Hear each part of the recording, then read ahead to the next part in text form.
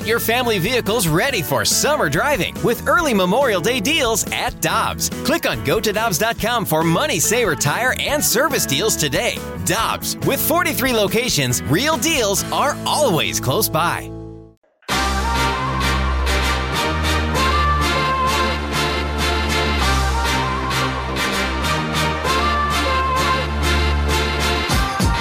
Alongside Alex Ferrario and Tanner Hendrickson, I'm Brandon Kiley. Very happy to go out to the 101 ESPN hotline to be joined by the former Major League catcher. He spent 11 years in the big leagues. He's now a host on Foul Territory. You can listen to that show weekdays starting at noon Central. It's Erik Kratz joining us here on the show. Erik, we appreciate the time, man. How you doing today? I'm awesome, BK. Alex, thanks for having me.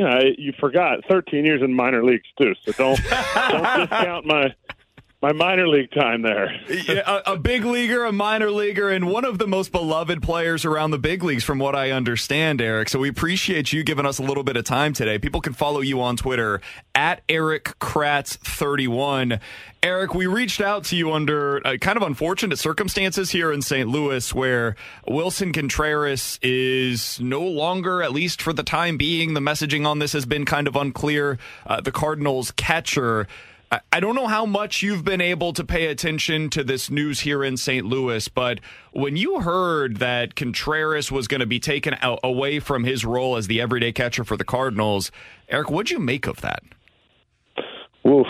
I mean, they gave him a couple years with a couple dollars attached to it to be their catcher, and I haven't heard. Maybe you guys know better, but I haven't heard like, oh, this is a indefinite thing, it's going to happen. He's never going to catch again. I have a hard time believing that. I think it's something that when you're losing, it is like you almost have to change something, whether it's your haircut, whether it's, the way you drive to the field, whether it's, and I think those two things probably have about as much to do with them moving Wilson Contreras out of the catching position, because it's kind of like Didi Gregorius coming in to replace Derek Jeter in New York. How did he do that? Well, one, he played well at his position and at the plate. And two, the media really didn't get on him. And I think, there's a little bit – it's definitely way too early to change a catcher who you just signed for, I think, 5 years, $80 million, yep, out of position. And there's a reason you signed him. There is a reason, and it is an organizational reason. You didn't just all of a sudden, wow, he really impressed in spring training, so he made the team. No, this is a guy you've played against, you scouted. There's a reason you brought him in for the value that he brings. And a month, it seems a little panicky. And Erik, the bigger thing for me, and I think for a lot of people in St. Louis, is Wilson Contreras has become the scapegoat, kind of like you just mentioned, for a team that's really been bad in almost every area that you can imagine of the first month of the season. So from a player's perspective, from somebody who spent time as a catcher, that's not an easy thing to just forget, is it, if you get kind of drugged through the mud for a team struggles? I think there's a lot of underlying things. As a player, you don't only look at, or you shouldn't only look at how you as a player are treated, because you might have some goggles on that give you a different view of it. Like, oh, they never treat me well. Well, how have they treated other guys in the past that are maybe, or came up through the Cardinals system? How did they treat Jordan Walker when he was hitting 280? How did they treat Tyler O'Neill when he, quote, didn't run? How did they, there's a lot that I think may have been handled differently than I think other teams have handled things, even in their own division. How do the Brewers handle scandal? How do the Pirates handle scandal? How have the Cardinals handled these types of things earlier in their career? And then as a player, you sit there and you evaluate it, and that kind of is what shapes your view of the organization and how they view you. So not necessarily just how they treat you, because you know what? I think Wilson Contreras would probably say, hey, I'm behind there. I'm calling the game, and I think I should have gotten more out of the pitchers. Because if he's not saying that, then he should have been out long before a month. He should have been out way before that. Erik Kratz is our guest, former Major League catcher and minor league catcher as well, now host on Foul Territory. We appreciate his time here on 101 ESPN. Erik, I did want to ask you, because, I've never played the position of catcher, much less done so in Major League Baseball. One of the things that continuously comes up, and the Cardinals have been really coy about what's gone wrong here. In fact, Ollie Marmol gave this quote yesterday, the Cardinals manager. He said, there's so many different layers, so many different elements of what we're talking about in regards to Wilson Contreras. We're making sure he understands the full process of how we think through a game plan. He was then asked to be more specific about it. He said, quote, that's the part I unfortunately will not disclose, and the part that, maybe it won't make sense to the rest of the world as to why we're doing that, but I'm just not going to. I'll wear it until then. That's the part that's going to stay in-house for us, and at the end of the day, maybe it won't make sense to anybody else, but we do feel confident in the end product. So basically, he's saying, we're going to keep this stuff in-house. Yeah, there's stuff that Wilson needs to work on, but we're not going to explain that to everybody else. Erik, when you hear something like that, and you've got the expertise of having done that job, been in that role for more than a decade in the big leagues, can you take us through a little bit what the game planning, the pregame preparation looks like as a catcher in the big leagues? It looks extensive. It is something that it's a team effort. It is a collaboration of everybody around you. Now, for me, a guy that didn't play a lot as a backup catcher, I had to put extra work in because I'm not out there. There's probably 3 levels of scouting for a game. Your advanced guys, and that could be a collaboration of one guy or 5 guys that have some type of, advanced information that they've looked up and prepared. Then there's a third, that's me. I'm doing video, and I'm taking all the information that I have, and it is looked at, and it is evaluated. Why is he hitting? Why does Goldschmidt hit so-and-so on pitches belt high to letter high? What types of fastballs is he smashing? Can he get to my guy's fastball today? Then I'm taking the evaluation of everything that I've watched on video or I've had in game situation. And you put all that together, you collaborate that, and then you go in the game and you're like, I got it. And you might not do anything that you just thought of, but your brain has all that stuff going on because of the work that you've put in. So let's go back to Yadier Molina being that guy. He has just a dearth of knowledge, just an unbelievable, chest of knowledge. Whether he cared to or not, he just played so many games in the big leagues, and he has so much knowledge.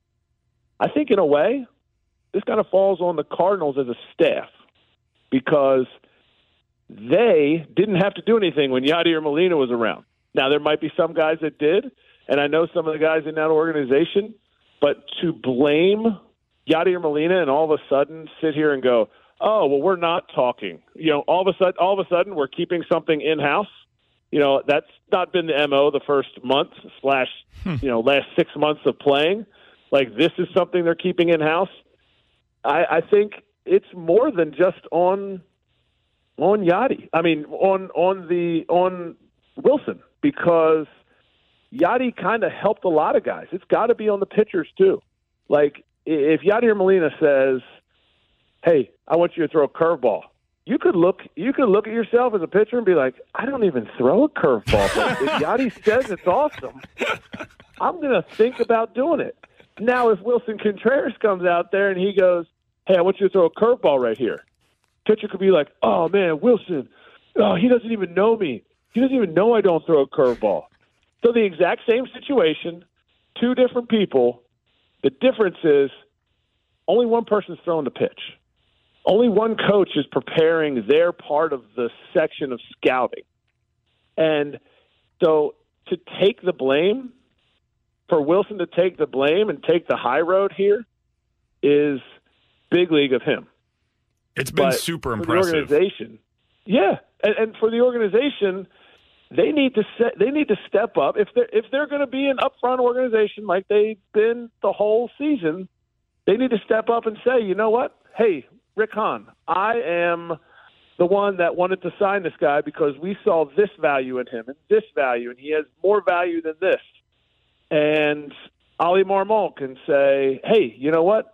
I agree with Rick. You know, he brought. I'm sorry, Rick Hahn. I'm going White Sox, not Rick Hahn. We were letting you cook. No. We knew what you were going with, Mo. I went White Sox. I was in my Midwest GM. My bad. Hey, let Kratz cook. Come on, man. That's my bad. That's sacrilegious to say Chicago and. It's all good. You didn't go with the Cubs. Yeah, it was the White Sox. We're good. No, it wasn't. You're right. So it's the American League. No, but Zeliak is going. He's the one that's coming. You know, he's probably the guy that's making a signing like Contreras, and he's saying, yes, you know what? I do want this guy. Where's he at? Come and say something. You know what? If you think you made a mistake because you signed this guy and you're like, we should take him out of the position, you know, come up, say something. Like, you were super excited to be there when it was time to sign this guy, and like you put the shirt on him over top of his tie and dress shirt, and you smiled and everything. Come on down in the trenches when it happens too. Like, and that's to me, that's where I think Wilson has handled this. From what I've seen, and I'm not in St. Louis, he's handled it like a pro. And I think other people need to step up and do the same thing. That was our open today. I think he's endeared himself to St. Louis. Like, I think he's even more a Cardinal fan favorite today, despite being removed from the catcher situation, than he was a week ago, which is a strange thing to say, given the fact that the Cardinals have basically publicly stated now they don't think he's preparing well enough. Erik, final thing that I wanted to ask you, and I know you've got to get out of here in just a minute, but I did want to ask you about the preparation for different teams, because you played for 9 different teams in the big leagues, and that's been one of the big hot topics now, is that the Cardinals' preparation is so much different, so much more advanced, according to them at least, than what the Cubs were doing with Wilson Contreras. Can you describe that a little bit from your perspective on what the difference was in pregame preparation for the different teams that you played for? I mean, I kind of throughout those 9 teams, I actually played on a 10th team, but I never got in a game. I played for the Red Sox for 3 days, so that's a fun nugget. But there's so much. There is definitely different ways, but part of that is you sit there. Like let's say I go to the Brewers and they say, here's our advanced report. Here, we have an analytical advanced report. We have our scouting report from our scouts advanced report, and this is the information we have. Well, if those guys just flop that stuff into my floppy disk or put it on a hard drive, or they put it in a binder and they don't say anything, well, how am I gonna decipher what their language is, how they talk? Then I go to the Pirates, and Ray Searage is my pitching coach.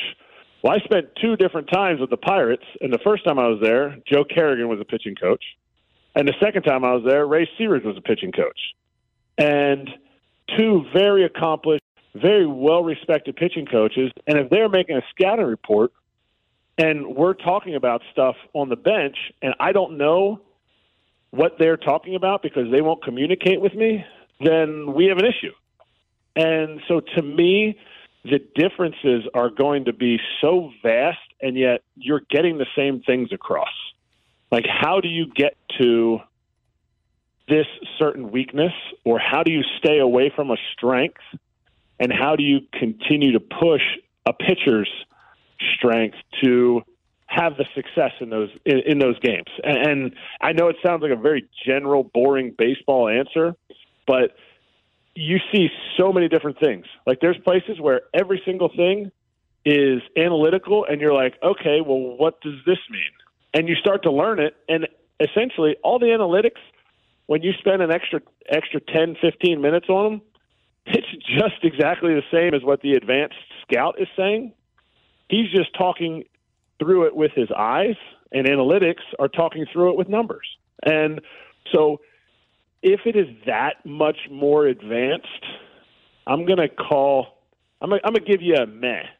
Like, come on. Like, it's not that much more advanced. Like, that's kind of a slap in the face to the Cardinals. To the Cubs. Like, oh, we're so much more advanced. Really? Like, how much more advanced are you? Maybe that's the issue. Maybe you're too advanced for somebody who just came in to learn your quote-unquote Cardinal way. Like, maybe it should be kind of an adjustment way. Like, hey, Wilson, what do you need from me? And we'll adjust it to you, because you're going to be here for 5 years, and we're going to spend $80 million, and we're going to enjoy the fact that you bang balls all over the ballpark, you steal bases, and you throw people out and pick people off, and you bring tons of energy that we need on this team. And, instead of, well, you got to do it our way. Oh, see you in a month. That kind of thing. Erik, this has been awesome, man. I know you got to get out of here. Let's do this again soon, because it's been fantastic to be able to catch up with you. Erik Kratz played for 10 different teams in Major League Baseball, 11-year Major League career, had a bunch of time in the minors as well. You can hear him on Foul Territory weekdays starting at noon Central. Be sure to do that right after you listen to BK and Ferrario. Check out their podcast. Well worth your time. Erik, we appreciate the time as always, man. Thank you so much for joining us today, and we'll talk with you hopefully again soon. Guys, I appreciate it, and I definitely will. Have Tanner reach back out to me.